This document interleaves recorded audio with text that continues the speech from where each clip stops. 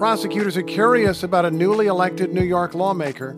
George Santos admits he never worked or studied where he claimed and insists he never claimed he was Jewish, just that he was Jewish. Does this amount to a crime?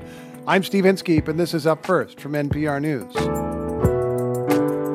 Ukrainians end 2022 with a regular experience of the lights flickering or shutting off. What's daily life like as they approach the new year? We've called up Tim Mak, who's covered much of the war so far. Also, Israel's once and future leader insists he will not be influenced by extreme right-wing members of his coalition. They're joining me. I'm not joining them. But as Benjamin Netanyahu takes office today, what policy changes will he endorse? Stay with us. We've got the news you need to start your day. If a politician lies, does that amount to a crime? George Santos, a newly elected lawmaker from Long Island, faces that question. He admits he did not work where he claimed, or study where he claimed, or have the faith that he claimed. He initially denied a New York Times report about all this, but now says he exaggerated a bit. He spoke with Fox News. I'm not a fraud. I'm not a fake. I didn't materialize from thin air. I made some mistakes. A Republican prosecutor in New York is now opened a probe into Santos's deceptions, and NPR's Brian Mann is covering the story. Brian, good morning. Yeah, good morning. What were some of the exaggerations? Well, it's a long and kind of baffling list of deceptions, Steve. He claimed he graduated from Baruch College, now admits that's not true. Claimed he worked for major Wall Street banks, also not true. He claimed 4 of his employees died in the Pulse nightclub shooting in Miami, not true. Claimed to own valuable real estate, that's not true. And a big one, he claimed his family escaped the Holocaust, that's not true. And he claimed to be a proud Jewish American, but now acknowledges being Catholic, though he still says he has some Jewish ancestors. That, again, is a claim a group called the Republican Jewish Coalition calls deceptive. What does the prosecutor say about this? Well, the Office of Nassau County District Attorney Ann Donnelly, this is a Republican, she released a statement describing Santos's lies as nothing short of stunning. Donnelly has promised to investigate and says, and I'm quoting here, if a crime was committed in this county, we will prosecute it. However, if lying by itself was a crime, an awful lot more people would be in jail, including maybe some members of Congress. What would the crime be here? Yeah, well, as you point out, the Constitution does have rules about who can be sworn in, Steve. As a member of Congress, dishonesty alone is not a deal breaker. But there are campaign laws, and the question now is whether Santos did anything criminal. A lot of attention focused $700,000 loan that Santos gave to his own campaign. He now admits living in poverty much of his life and being unable to pay his bills. So the question is, where did all that money come from? I spoke about this with Richard Briffault, an expert on campaign law at Columbia University. So it would be serious if if this was not truly a loan, but this was somehow disguised campaign contributions from other people. That's a crime to knowingly and willfully misreport the sources of your funds, as well as to lie to the federal government. Now, Santos has said in interviews that he broke no laws. He says this was his own money he loaned to his campaign, but his financial history now faces close scrutiny, and Democrats are calling on the Federal Election Commission to also investigate. What are Republican leaders saying? Well, they're mostly silent at this point. Some have called for an investigation by the House Ethics Committee, but none are saying that Santos shouldn't be sworn in. Santos' win on Long Island, remember, helped Republicans capture a narrow majority in the House. And Congressman Kevin McCarthy had praised Santos's victory, but now he's mostly gone silent. It's worth noting here that Santos promised to back McCarthy for House Speaker. McCarthy's still scrambling to round up enough GOP support to win that post.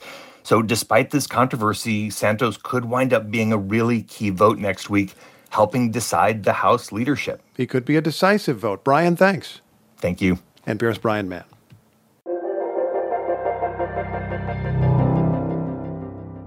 Russian airstrikes hit multiple cities in Ukraine today. The attacks make this a normal day for Ukraine as 2022 comes to an end. In Lviv in the west, the mayor said this morning 90% of the city is without power. More strikes hit the capital, Kyiv, and also in Kharkiv to the northeast, which is where we find NPR's Tim Mak, who's covered much of this war. Hey there, Tim. Hey there. Good morning. What's it like there? Well, we heard multiple explosions this morning, and actually, as we're sitting and anticipating this error alert, you can kind of almost predict these explosions happening. The light kind of flickers a little bit, and then a few seconds later, you hear the explosion catch up to you, and you hear this big boom. Now, we don't know what's been targeted this morning, but yesterday here in Kharkiv, 2 strikes hit the city's energy infrastructure. The temperature has been hovering around freezing over the last week, and this bitter wind makes life here just that much harder. The Ukrainians pushed the Russian military out of this region, the region of Kharkiv, in September in this flash counteroffensive, but there is still concern here that the Russians could be back soon. I spoke to the brigadier general that's in charge of the defense of this region, Serhiy Melnik.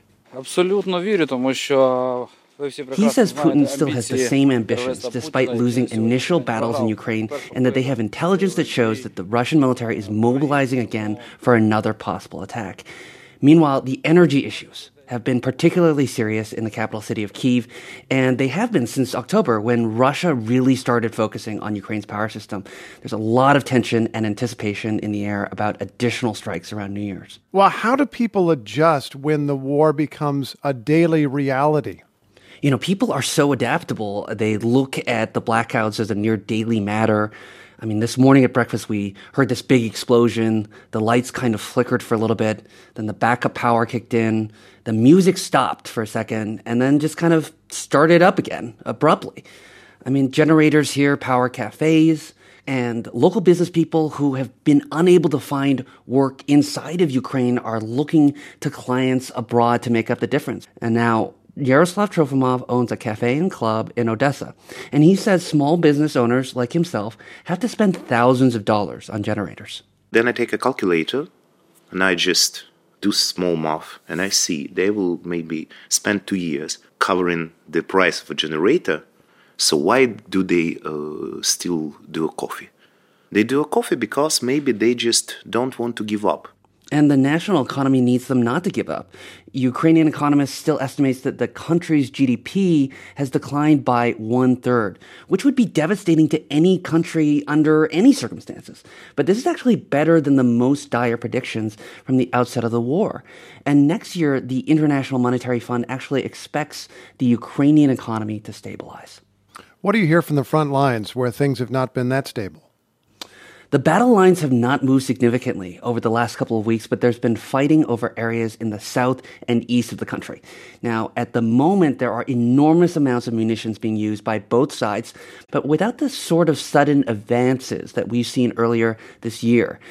Meanwhile, the death toll is climbing. The UN estimated this week that nearly 7,000 civilians have been killed over the past 10 months.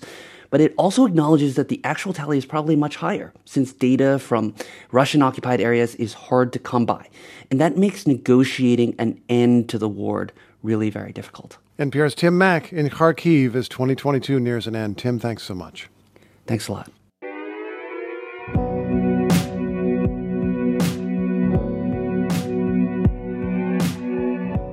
Israel is swearing in a new government today. It's expected to be the most right-wing government in Israel's history, including some far-right figures.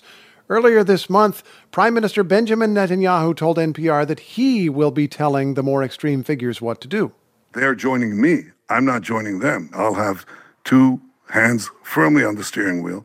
I won't let anybody do anything to LGBT or to deny our Arab citizens their rights or anything like that. It just won't happen. And the test of time will prove that. But the new prime minister has committed to dramatic changes in government, and one idea would allow his parliamentary majority to vote down the rulings of Israel's Supreme Court.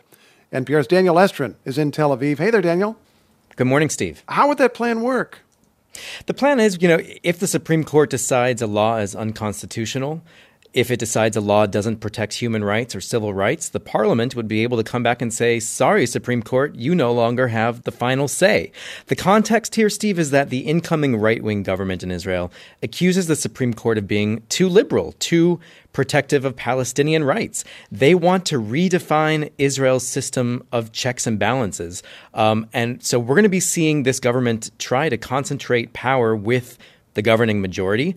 We're going to see more dominance of ultra-Orthodox Jewish leadership as well. So we're going to see their plans are to give more public funding to religious schools that don't teach kids math and subjects that are supposed to prepare you for a modern economy. I think one big question in this new government's plan, Steve, is how much change we're going to see in the occupied West Bank. Netanyahu himself will want to avoid an international crisis and to maintain the status quo, but he is giving sweeping powers to government ministers who do want a major change to the status quo. Essentially, they want de facto annexation of the West Bank. Okay, so maybe he's not endorsing everything that the more extreme figures in his government would want, but he wants big changes. How does that connect with the personnel he's bringing into government? You know, the makeup of this government, we are looking at far-right Jewish ultranationalists. We're talking about a national security minister who has a terrorism conviction for his anti-Arab activism. We have other far-right ministers, ultra-religious. These are all politicians who are farther to the right than Netanyahu is himself. But they are ideologues who will have a lot of leverage over Netanyahu. Remember, he depends on them for his government. Now, this is the coalition that just won the election. Netanyahu's party didn't get a majority, but he assembled a majority coalition. Is the Israeli public on board with these changes? You know, Steve, most Israelis are actually not on board with some of these policy proposals. If you look at a recent poll, a large majority of Israelis opposes every one of some of these major proposals, including those changes to the Supreme Court I was talking about. We've heard an outcry in Israel from high-tech entrepreneurs, from army veterans. In parliament today, Netanyahu was booed by the opposition. He said, "Stop claiming that this is the end of democracy." But, you know, we've seen mixed messages, especially on LGBTQ issues. A rocky start, Steve, even before day one of this government. NPR's Daniel Estrin is in Tel Aviv. Daniel, always appreciate your insights. Thanks so much. You're welcome. And that's Up First for this Thursday, December 29th. I'm Steve Inskeep. Up First is produced by David West and Ben Abrams. Our editors are Alice Wolfley and Jacob Conrad, and Trey Watson is our technical director. Our executive producer is Erica Aguilar. Join us here tomorrow. And remember, you can find us on the radio, NPR's Morning Edition, at a station near you.